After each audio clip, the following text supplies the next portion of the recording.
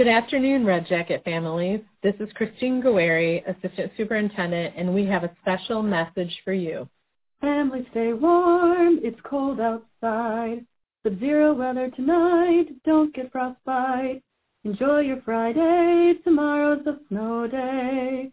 You still have to do your homework, so be sure to check Google Classroom. You don't have to wear your PJs inside out. There'll be a snow day, no doubt. There's no school tomorrow, and it's cold out.